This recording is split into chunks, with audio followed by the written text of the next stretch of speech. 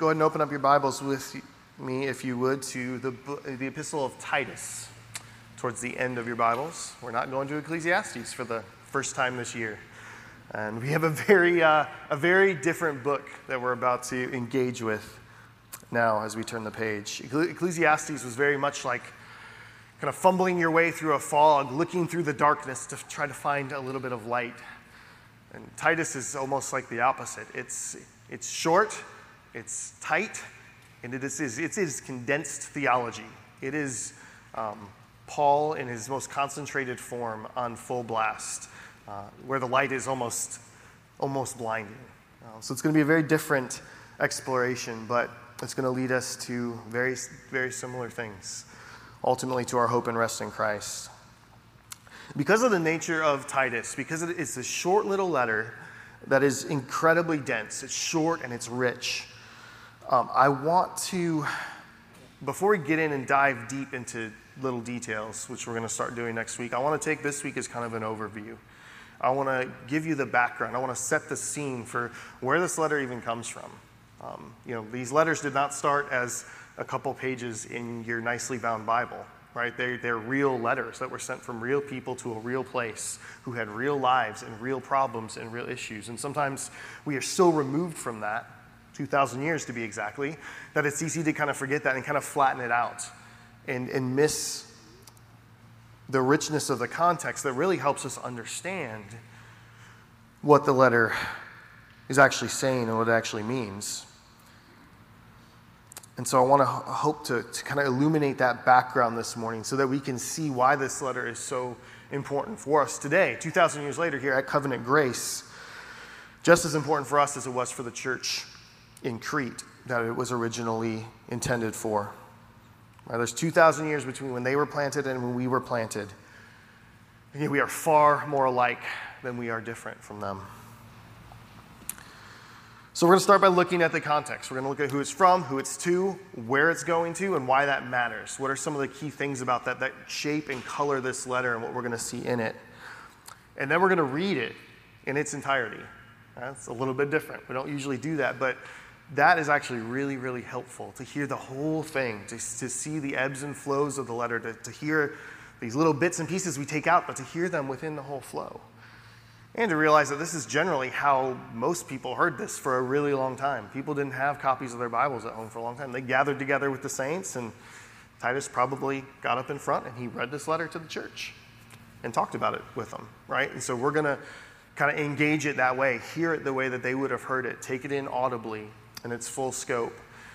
And then I want to kind of do a flyover for you and talk about really what is Paul trying to do with this letter? Like, what's his goal? What is his aim? And how that connects with us here 2,000 years later on the other side of the world. Because it connects incredibly closely. We need this letter and what Paul has to say. Let me pray for us and we'll get into it. Lord, thank you so much for the gift of your word. Thank you for this epistle in particular. It's been incredible studying it and just finding so much richness that matters so much for us in our time and place and where we are as a church, where we are as a culture, where we are in the country. It's pretty remarkable to see your living and active word not diminish in relevance with the years, but if anything, just grow. Lord, and we know that we need your help to rightly understand it. I need your help to rightly preach it. So I pray that as my words come, that they would be guided by your Holy Spirit, that they would be your words, and anything that isn't would be quickly forgotten and fade away. Lord, and that on the receiving end, our hearts would be soft, that we would be receptive to what you have to say to us, and you would help us understand, Lord, and have this shape us as you desire it to. Let your word not return void as you promise. We pray this in the name of Jesus. Amen. All right, so let's dive into kind of the background. What is this letter? Where does it come from? What's going on? It didn't just show up in the pages of your Bible. It came from somewhere. And it's easy to just kind of sanitize it and feel like it's just this essay that you pulled up, almost like a Wikipedia entry or something, right? And like, oh, here we go. And there it is. And that's all it is. And we can miss so much in the midst of that. Right? And so I want to draw out what this letter really is. Who wrote it? Why did he write it? Who did he write it to? Why did he write it to this guy? Why did he send it to this group of people? And what was going on with them? So the basics are that this epistle was written by the Apostle Paul. You've probably heard of him. He's a pretty well-known figure, right? He wrote a lot of epistles. He's one of Jesus' apostles, and he writes it not specifically to the church, but to a particular person, to a guy named Titus, who we don't know as well as Paul, but we're going to find out a little bit more about him as we look. But it's written to Titus for a church, specifically for the church at Crete. Crete's an isle about 100 miles south of Greece. It's a Greek island, but it's off the mainland coast. And Titus has basically been sent there by Paul to kind of continue work that he has begun in establishing the church there. So let's talk about some dynamics with Paul as he's sending it, some of the things that kind of shape what he's doing in this letter. And one of the things we need to realize is that this is written towards the end of Paul's ministry, right? Probably in between the first time he's a prisoner of Rome and the second time he's a prisoner of Rome. He was in prison, he was in custody with Rome at least 2 times, possibly 3. We're not totally sure on the last one, but we know for sure 2. And this letter, along with 1 Timothy, was probably written in between those 2 imprisonments. So this is much closer to the end of Paul's ministry as an apostle and his going home to be with the Lord than it is towards the beginning. And that doesn't just matter for Paul, right? Paul is representative of this whole age of the church, this apostolic age of the church where Jesus has sent out apostles who witnessed him, who've seen the risen Christ, and he's establishing the church through their witness. Right? This is a unique time in church history. There are no more of these apostles left. I'm not one of those. I'm a totally different thing. And so is every other pastor, preacher, everything else. They are not these apostles. This is a unique time of establishing and laying the foundations of the church while the New Testament is being written by these same guys, right? So they're not only just church planting, but they're writing the doctrinal foundations based on what they saw in the life of Christ and what they were taught that is going to set up the church for the future. So as Paul is getting to the end of his life and ministry, it's also a transition point for the church. What is the church going to look like as this apostolic age ends, when all the people who die off, who actually saw Christ and saw him raised from the dead, is this thing going to continue? Is it going to be able to persevere once you lose that generation? That's very much on Paul's mind as his time begins to draw to a close. Another thing we need to realize with Paul is that we don't have a lot of details about it in Scripture, but he's got a pretty decent history with this island of Crete. When he was first arrested by Rome, he got arrested, and then he appealed to Rome because he's a Roman citizen, so he can say, hey, I don't want to be tried by you random governors off in these other places. I get to go to Rome, and that's where I'm going to go. Caesar's going to deal with me because I'm a Roman citizen. So they have to take him all the way to Rome, and in the midst of this, he gets into trouble on his boat, so they have to go around Crete on the south side to avoid some storms and stuff. And they stop and season in Crete for a while. So that's probably the first time we have recorded that he was in Crete. And that's just kind of his first exposure. And I think that's probably what sparks him going back later, right?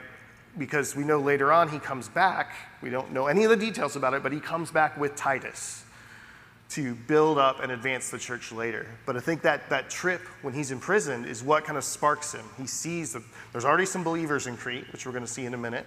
There's believers in Crete from the very start of the church, from Pentecost, right? But when Paul goes there, he becomes aware of this, and his heart, right, to see the church established and thrive is sparked for Crete. And it drives him to go back later with Titus. Which brings us to Titus. All right, who is Titus? Well, he became a Christian through Paul's ministry early on, though, back in the early days. Paul had about 7 years of ministry before he went to go see the other apostles in Jerusalem and kind of explain his ministry and tell them about it and make sure he was on the right track. Well, he brings Titus with him to that to show the other apostles how fruitful the gospel is being with the Gentiles and to show them, hey, this isn't just a Jewish thing. Like what you saw happen at Pentecost, like the church being started, this is happening all over in the Gentile world too. Look at Titus, this Greek guy. Like, he is filled with the Holy Spirit. He's serving right alongside me. He loves the Lord. He's clearly been saved. Like, this is not just a Jewish thing. Like, Christ came to save a people for himself from all nations, and Titus bears witness to this through the work of the Spirit in his life. Right? And he becomes this beloved, trusted partner in Paul's ministry. Paul's got a few guys like this Timothy, Titus, Silas. Barnabas is a little bit more of a peer, but these other guys are guys that Paul really, he ends up leading to Christ, and then they become part of his team that go out and do ministry with him. And some of the words he uses for Titus, he calls him his son in the faith. He calls him his co-worker, his brother. He loves Titus, and he trusts him deeply. He's already sent him. By the time we get to this letter to Titus, he's already been sent by Paul to deal with some pretty sticky situations. Probably the biggest one was in Corinth. We've got 2 letters to the Corinthians in our New Testaments. There's another one that Paul references that we don't have that was in between. But one of the big problems that was going on in Corinth, they had a lot of problems, but one of the big problems was the fact that people had come in after Paul, after he'd come preach the gospel to them, and they were undermining Paul, degrading Paul, saying he was fake, which Paul wasn't particularly concerned with his reputation as much as the fact that that was undermining the gospel that he preached. And so he sends Titus to Corinth to carry one of these letters and to take care of this, right? He's like, the Corinthian church is in danger because the evil, wicked things that are being spoken by Paul are undermining the gospel that he preached. And so Titus, you need to go basically defend the gospel that we preached and put Corinth back on sound footing. That is a big thing. That was a tough ask and a very critical juncture for the church at Corinth. And Paul trusted Titus with that. And the church at Corinth actually thrived for quite a long time.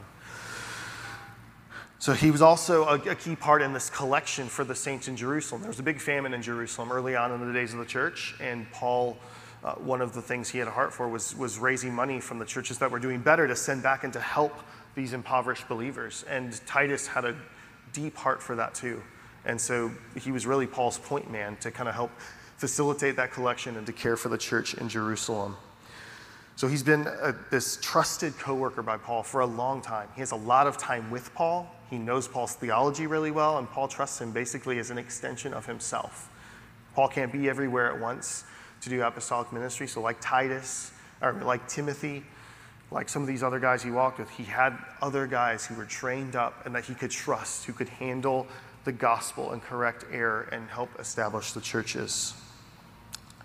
So that's important for us when we think about this letter being written to Titus. Sometimes we think that Titus is like a local he's like me, but in Crete.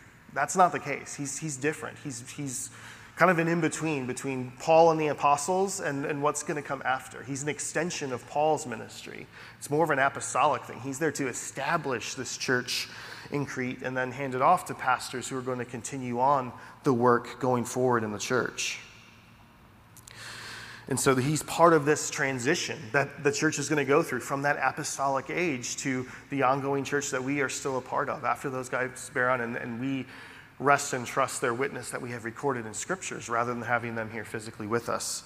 Titus is part of that transition and that plan to establish that in Crete. And that's the last thing we need to talk about, Crete. So what's going on with Crete? Like I said, it's an island. It's not huge. It's pretty little. It's like 35 miles wide at the thickest. It's kind of long and skinny, kind of like Tennessee, but smaller. And a little over 100 miles across. So not huge. But it had a thriving civilization there for a long time. But thriving does not necessarily equal good in every way. Crete was a very, very difficult place. There's some good history there, right? We read in Acts 2 that there were Cretans at Pentecost, and they were some of the ones who heard the gospel in their own language as Peter preached. They were some of those 3,000 who came to Christ as the church was established at the day of Pentecost. And they eventually would go back to Crete. So that's how the gospel originally came to Crete. It wasn't through Paul. It was through these believers at Pentecost from the very origin point of the church. But the place they went back to was very, very difficult ground for the gospel. Crete had a reputation, even not within the church. This wasn't just religious people who thought this, but just in general in the world of just being despicable people. Immoral, deceitful, double-faced. You couldn't really have a much worse reputation as far as virtue and the type of people that they were. They themselves kind of claimed it. Paul's going to quote one of their own kind of poets to talk about who they are. And it's funny because he talks about them being liars, and you don't know, well, if he's a guy from Crete, is he lying when he says that the Cretans are liars? It's kind of a funny thing, right? But the bottom line is Crete is a place where wickedness just abounds. There's no even veneer of trying to maintain a virtuous society. Good is not celebrated. It's all about get what you can get, however you can get it. And it's the type of place where nobody plays by the rules, right? You're doing whatever you can, exploit whoever you can to get ahead. That is Crete. It is a very morally destitute place. And that's what these first Christians went back to. And so this kind of ties in with what we've seen Titus do in the past, getting sent to some hard places and some hard things. After Paul left Crete, whenever that was, he left Titus behind because there was more work to do. And we're going to see what some of that work is as we get into Titus. This was a hard place to plant churches. This was a hard place for the church to get footing, in part because of that culture. And there's some other reasons too, because it wasn't just the immorality that was the problem. It was also some of the religious folks on the island too. There was resistance from both places that made establishing a church that would thrive and grow and do what a church is meant to do on Crete an incredibly difficult task.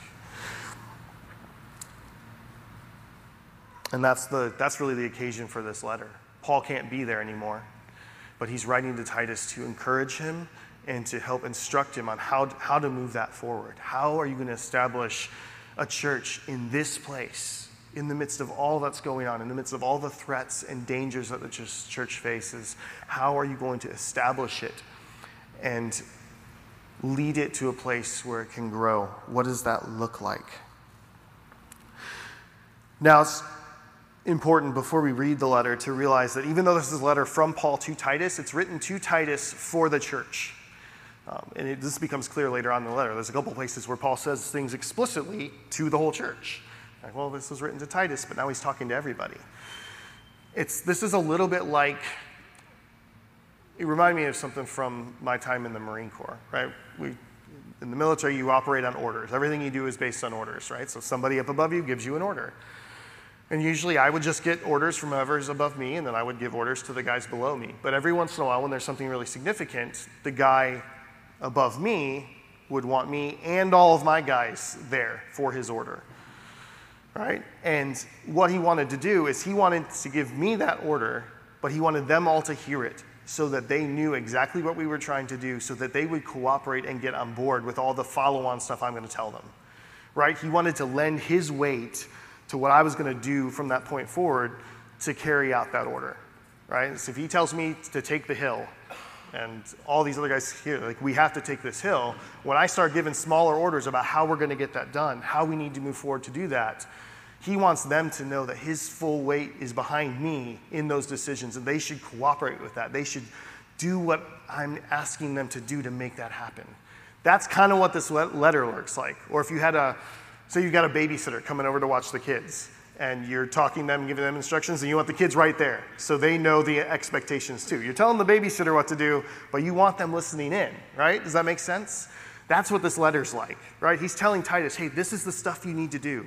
This is what is going to set the church up well. Be on guard for this, watch that. So that they, when they see these things happening, when they see divisive false teachers, they know they shouldn't get on board with that they should fall in line with Titus, because that is not of the gospel, right? All these different things. So you're going to hear things that are directed to Titus very specifically, or to elders, or to specific groups of people. But we are all meant to listen in on this conversation. All the parts of the letter are really for all of us, and they color our understanding of the gospel and what it means to be faithful, to be a faithful church. So there's no part of this that we get to check out of, right? This is not a letter just because it went to Titus. That's just for pastors. It's not just for particular people. This is for all of us. We all need this as a church. We all need to hear what Paul has to say to us. And that's what I want to do now, right? I want to just, now that we've kind of got the painting, the background painted out, we're going to listen to this letter. And this can be a hard thing to do. This is not a long letter. It's going to take like 6 or 7 minutes to read. It's not big, but that can be a long time to listen to something. We're not a very auditory culture. So kind of focus in. bear with me, try to focus in on this, but I think there's a lot to be gained from taking in the epistle this way. So let's read the epistle to Titus from Paul, beginning in chapter 1, verse 1. Paul, a servant of God and an apostle of Jesus Christ, for the sake of the faith of God's elect and their knowledge of the truth, which accords with godliness, in hope of eternal life, which God, who never lies, promised before the ages began, and at the proper time manifested in his word through the preaching which I have been entrusted by the command of God our Savior. To Titus, my true child in a common faith, grace and peace from God the Father and Christ Jesus our Lord. This is why I left you in Crete, so that you might put what remained into order and appoint elders in every town as I directed you. If anyone is above reproach, the husband of one wife, and his children are believers and not open to the charge of debauchery or insubordination. For an overseer as God's steward must be above reproach. He must not be arrogant or quick-tempered or a drunkard or violent or greedy for gain, but hospitable, a lover of good, self-controlled, upright, holy, and disciplined. He must hold firm to the trustworthy word as taught, so that he may be able to give instruction in sound doctrine and also to rebuke those who contradict it. For there are many who are insubordinate, empty talkers and deceivers, especially those of the circumcision party. They must be silenced, since they are upsetting whole families by teaching for shameful gain what they ought not to teach. One of the Cretans, a prophet of their own, said, "Cretans are always liars, evil beasts, lazy gluttons." This testimony is true. Therefore rebuke them sharply, that they may be sound in the faith, not devoting themselves to Jewish myths and the commands of people who turn away from the truth. To the pure all things are pure, but to the defiled and unbelieving nothing is pure. But both their minds and their consciences are defiled. They profess to know God, but they deny him by their works. They are detestable, disobedient, unfit for any good work. But as for you, teach what accords with sound doctrine. Older men are to be sober-minded, dignified, self-controlled, sound in faith, in love, and in steadfastness. Older women likewise are to be reverent in behavior, not slanderers or slaves to much wine. They are to teach what is good, and so train the young women to love their husbands and children, to be self-controlled, pure, working at home, kind and submissive to their own husbands, that the word of God may not be reviled. Likewise, urge the younger men to be self-controlled. Show yourself in all respects to be a model of good works, and in your teaching show integrity, dignity, and sound speech that cannot be condemned, so that an opponent may be put to shame, having nothing evil to say about us. Bondservants are to be submissive to their own masters in everything. They are to be well-pleasing, not argumentative, not pilfering, but showing all good faith, so that in everything they may adorn the doctrine of God our Savior. For the grace of God has appeared, bringing salvation for all people, training us to renounce godliness in worldly passions and to live self-controlled, upright, and godly lives in the present age, waiting for our blessed hope, the appearing of the glory of our great God and Savior Jesus Christ, who gave himself for us to redeem us from all lawlessness and to purify for himself a people for his own possession who are zealous for good works. Declare these things, exhort and rebuke with all authority. Let no one disregard you. Remind them to be submissive to rulers and authorities and to be obedient, to be ready for every good work, to speak evil of no one, to avoid quarreling, to be gentle, to show perfect courtesy toward all people. For we ourselves were once foolish, disobedient, led astray, slaves to various passions and pleasures, passing our days in malice and envy, hated by others and hating one another. But when the goodness and loving kindness of God our Savior appeared, he saved us, not because of works done by us in righteousness, but according to his own mercy, by the washing of regeneration and the renewal of the Holy Spirit, whom he poured out on us richly through Jesus Christ our Savior, so that being justified by his grace, we might become heirs according to the hope of eternal life. The saying is trustworthy, and I want you to insist on these things, so that those who have believed in God may be careful to devote themselves to good works. These things are excellent and profitable for people, but avoid foolish controversies, genealogies, dissensions, and quarrels about the law, for they are unprofitable and worthless. As for a person who stirs up division, after warning him once and then twice, have nothing more to do with him, knowing that such a person is warped and sinful. He is self-condemned. When I send Artemas or Tychicus to you, do your best to come to me in Nicopolis, for I have decided to spend the winter there. Do your best to speed Zenas the lawyer and Apollos on their way. See that they lack nothing. And let our people learn to devote themselves to good works, so as to help cases of urgent need and not be unfruitful. All who are with me send greetings to you. Greet those who love us in the faith. Grace be with you all. This is the word of the Lord. All right, so that's the letter. What's it about? What is Paul after with this letter to Titus? Well, I think it starts with verse 5, where Paul says, I'm writing to you that you might put what is remaining into order. And I think that's kind of like the thesis. If we want to know what the rest of the thing's about, it's about this. That's what he wants from Titus. He's like, I want you to order the church. That word for put what remains in order, it's a very unique word. It's the only place it comes that it's used in the New Testament.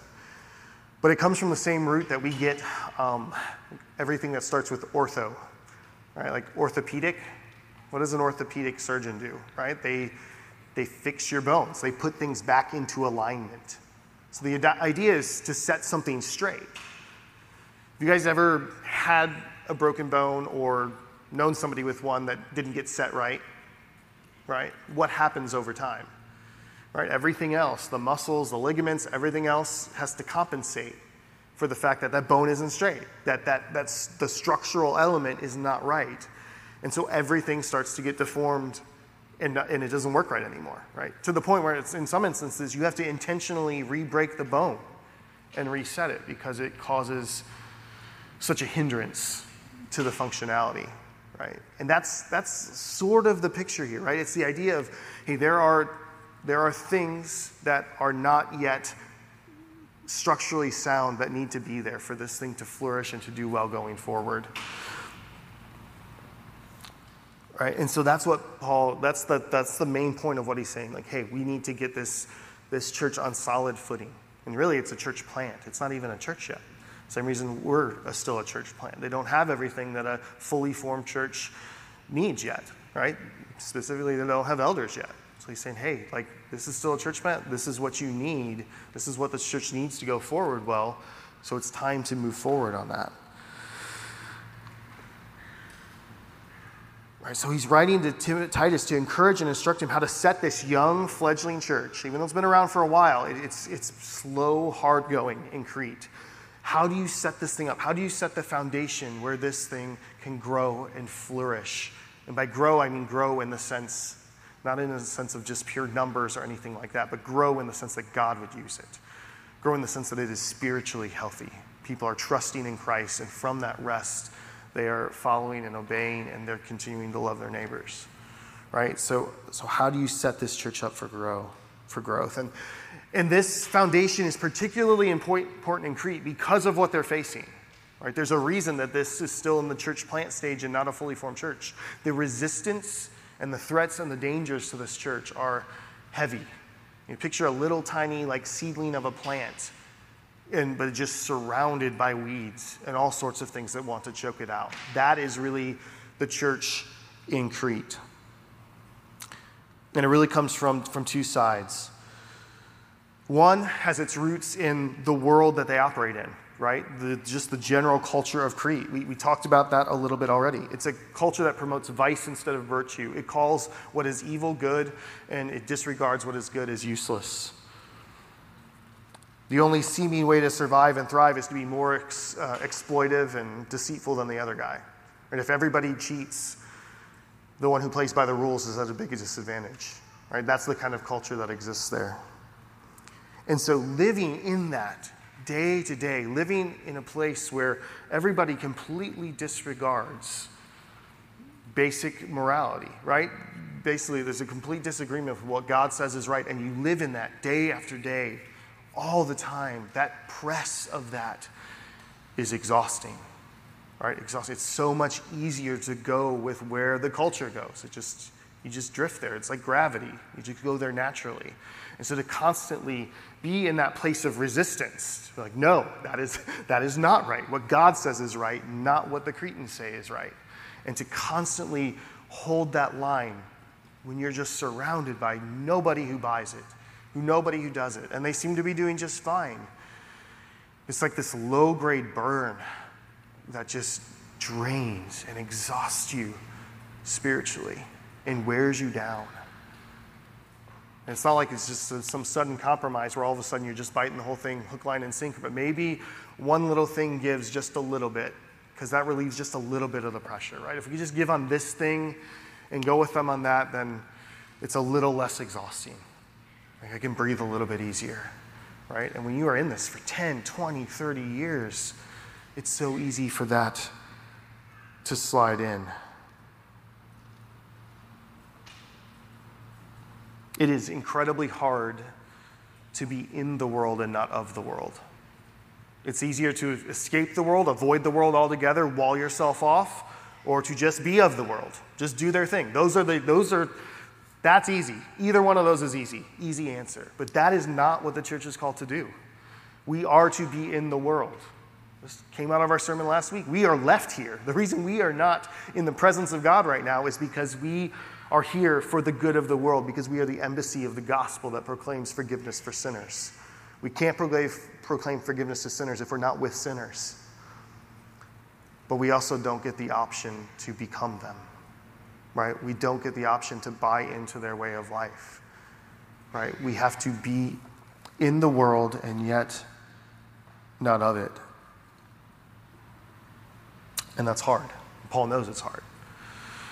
And so how do you equip a church for that, right? How do you brace a church to be able to stand under that weight and to continue to do what they are called to do? That's what Titus is about. So that's one of the things he's thinking about when he says, hey, set what's remaining in order.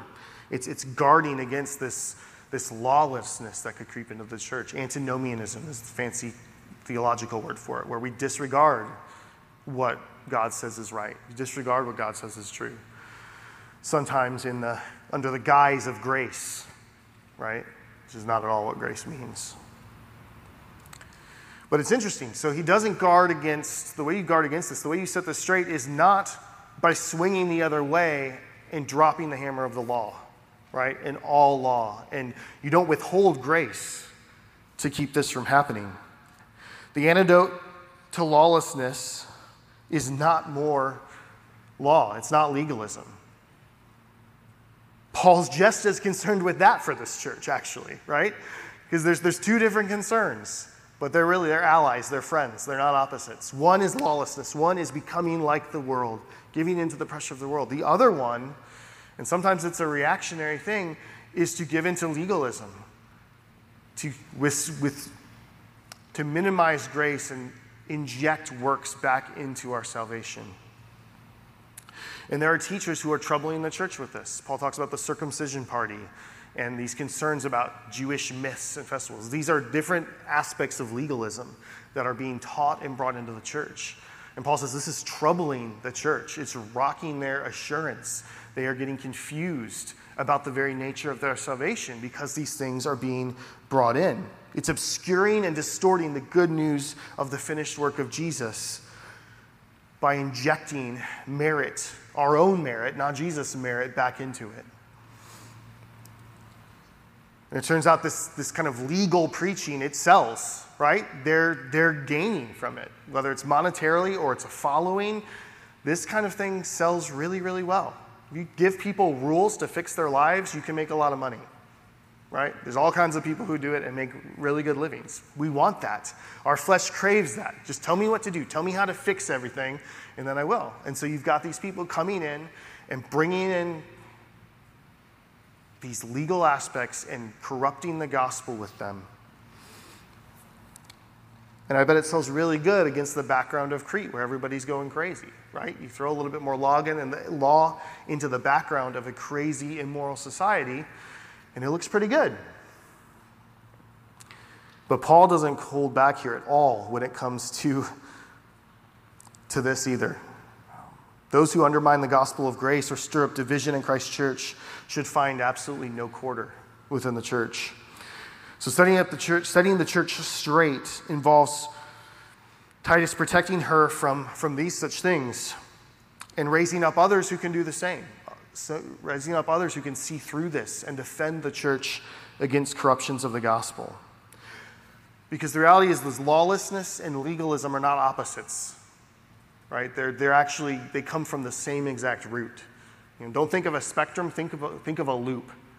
And they end up meeting together on the backside because they both flow from the same place, and that's human pride. Whether the pride shows itself and you get to be a law to yourself, you get to decide what is right and wrong. Whether it comes in the guise of the culture or not, ultimately what you're doing is you're saying, I am the authority. I can decide what is good to pursue and what is wrong to pursue. That's sourced in pride. And legalism is just as well. Because that is sourced in pride in thinking that you can perform something, anything good enough to merit something good from God. They are both rooted in arrogance, just the same way that the first sin that led to the fall was. That longing to be like God, take his place here. Both these things that seem like opposites on the surface, they're actually allies in driving us away from the gospel of Christ and full dependence on his work for us. Did you guys ever play Red Rover when you were younger? A game literally designed to hurt people. You hold hands in line across from each other, and then Red Rover sends somebody over, and you run full speed right at somebody's arms and see whose joints give out first. It's a great game. You used to love it, right? Well, legalism and this lawlessness or antinomianism are kind of like Red Rover, right? They're holding hands right here, and the church is running and just getting clotheslined by the two of them holding there. They are allies. They have the same goal. They both undermine the gospel, and because of that, they're utterly fatal to the church. Utterly fatal to the church. And so this whole letter is constantly Paul bringing Titus back to guard the church against these things. Put things in place that will guard and protect her from these things, because these things will kill her. They will kill her. Even when sometimes they look, especially the legalism, it looks well motivated. So a lot of times it comes up from a desire of I want to see people do good and not be bad. So let me make it hinge on them, right? But the bottom line is, you can't law people into true obedience. You can't do it. Paul talks about how all the law can do is show you what is right. It has no power to actually produce that which it demands. It can only condemn.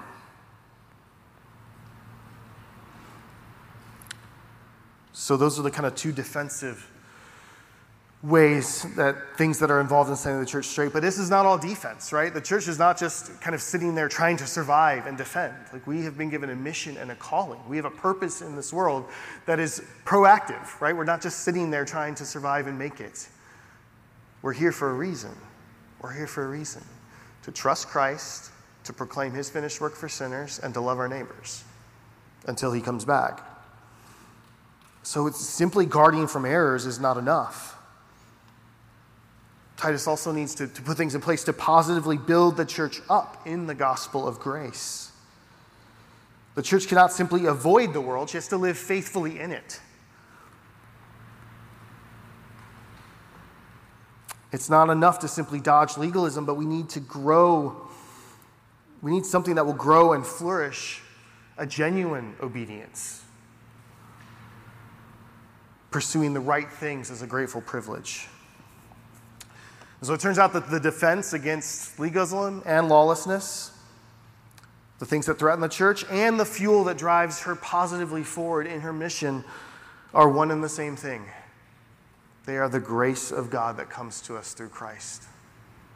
The grace of God that comes to us through Christ. And Paul's going to circle back to this. And there's really 3 beautiful passages in Titus where he just lays this out. We get the first one at the very beginning next week. Right? And there's one in chapter 2 and one in chapter 3 where he brings us back to this, that it is the grace of God. The answer is not less grace and more law. The answer is understanding what grace actually is and all that it does and fully just wallowing in it, right? Not less grace, more grace, real grace, not the fake, cheapened, impotent, counterfeit graces that lawlessness and legalism offer.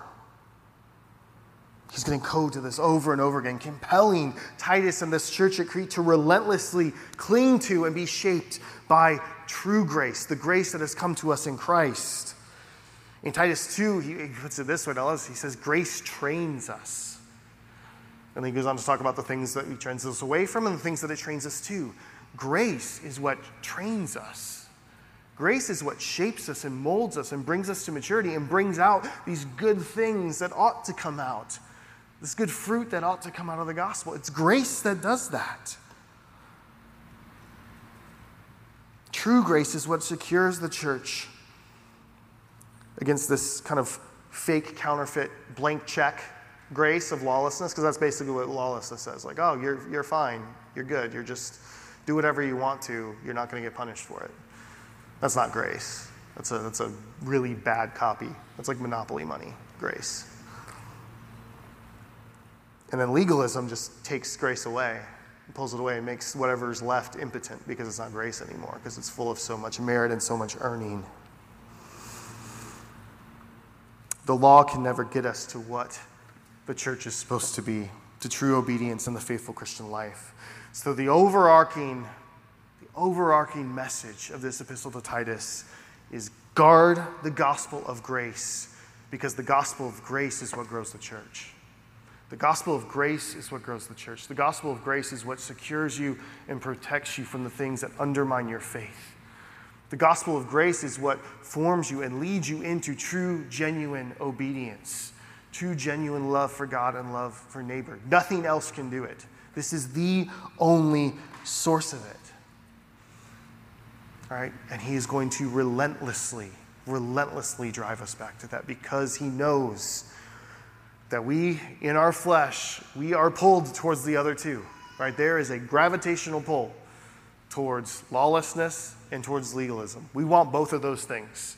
We want to decide and do whatever we want to do. We want to do whatever we feel like. And then on the other hand, we want to flip it around and we want to feel like we've accomplished something and we've done something good and that we're approved because of what we've done. We want the glory of that. We want both of those things in our flesh. And there's always the temptation to be pulled towards one of them. And they both shipwreck the gospel. And that's why this letter is so unrelenting in grounding us in the true grace that is ours in Christ. And in church, I don't want you to miss the parallels of the church at Crete to us. Right? This is why I decided to preach this book, to be honest with you, because I was studying it on my own and I was just blown away. There's so many similarities in Limestone. We need the exact same stuff. We're a young church. We are a church plant. We are still in the process of being established. Some weeks it seems like there's a lot of people here, but we've only been around for a year. We're still working on raising up elders within the church. We're not fully formed. We are a church plant, not a church yet. So we are very much in this stage that the church in Crete's at, where we are still being formed. We are still being established. We are trying to set things in order that are going to allow this church to flourish as a true church for the long term. Right? We are in that stage. And so we need the exact stuff that Paul is giving to Titus. We need that as a church because we're in that same stage of our life. And much like Crete, we are a church operating in a world that is increasingly hostile to what God calls good, that increasingly flips good and evil on their head and tries to invert them, celebrates evil as virtuous, and derides those who would stand for actual righteousness. And it seems like we're going to just face increasing pressure all the time to curtail, to change what God has called us to change the definitions of what is right and what is good and what is wrong. It doesn't seem like that's going the other way anytime soon. So in some ways, we are in a very similar culture to Crete, right? Where we are very, very much in the world, neck deep. And we don't get to leave, but we don't get to go the easy route and just go where the winds blow us and take us. Right? We have to hold firm and to trust what God says is right and pursue what he says is good, not what our world says is good. And we need to be equipped for that. We need to be equipped for that because it's hard. We're foolish if we don't acknowledge that. That's a hard thing to do. It's hard to swim against the tide.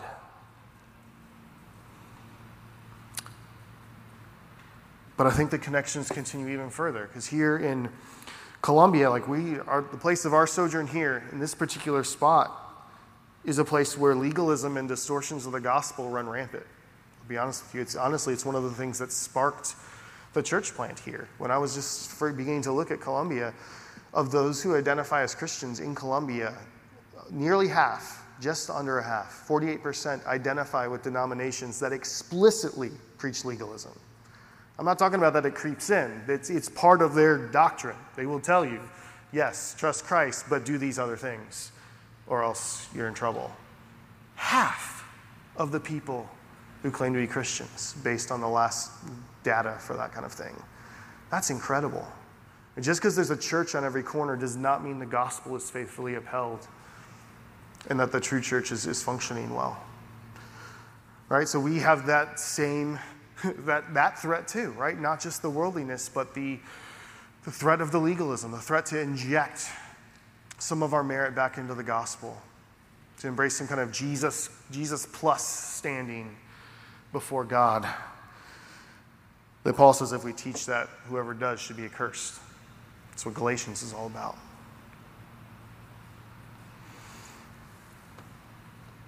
So Paul's words 2,000 years ago are just as timely for us today as they were when he penned them to Titus. As we aspire to be established as a true and faithful church, right? That's what we want. We have no other agenda than that, right? We want to be a church where the forgiveness of sins in Jesus Christ is proclaimed, where you can rest in that, and then from that rest, you can take that good news to your neighbor and love them and care for them until Christ takes us home. That's all we're doing here. There's no other agenda, period. That's all we want to do. But we have to be honest about the challenges to that. There are so many off-ramps. There are so many ditches to fall into. And we need the humility to acknowledge that. We need the humility to recognize that we need what Paul is imploring us to have. We need what he's giving us, this grounding that holds us fast to that place. We can't do this arrogantly and think we've got it. We've got it all figured out. We're better than all the other churches of Scripture. We're not. We are not better. If we are faithful, if we do what God calls us to do, it is by the sheer grace of God. We are totally dependent on him and the work of his Spirit in us. Church, and that's why I want to look at this letter together, because this is a gift to us as his church. This is a gift to us as he instructs Titus on how to ground and secure that church in Crete so that it can be a faithful witness for the gospel, where sinners can find rest and forgiveness, and where believers pursue true good and sacrifice themselves for the true good of their neighbor. If we're going to be that kind of place, then we need everything Paul talks about in this letter, just as much as the Cretans did. So we face the same pressures, the same threats, the same temptations. But church, the good thing is that we have the same gospel. We have the same gospel. We have the same good news that Christ came into the world to save sinners. He did not come for the healthy, but for the sick. The same Savior who came to take our sin to a cross, to die the most horrific death that you deserved, and to bear that for you. And not only that, but then to wrap you in the robes of his perfect, spotless righteousness, so that you can stand before him on Judgment Day, as we talked about last night, rejoicing because you get to enter into life on his coattails. And that gospel is the power of God, Romans tells us. It is the very power of God. It is more than enough to overwhelm the draw of the world and the allure of our performance. It is more than enough, and it will faithfully hold us until we get home. So to look at the circumstances, to look at these threats and these dangers, is not a despairing thing. If it depended on us, if it depended on anything other than the grace of God, we would be right to despair. There's not enough strength in here to think that we would do that we would do that well. We're not better than so many that have failed and have compromised and have fallen off and have gotten distorted. We're not. We are wholly dependent on the grace of God to sustain us, to keep us. And the glorious thing is that he has. Individual churches have risen and fallen. The gospel has gotten greatly obscured at certain times in church history, but the church has outlasted every human regime in existence. No empire has lasted as long as Christ's church has had. In the midst of persecution, in the midst of compromise, in the midst of horribly getting off track, God has sustained and kept his church by the power of his gospel. That is our hope, church. That is where we lean. That is where we depend. And the beauty and glory of this letter is that it's going to drive us to that over and over and over again.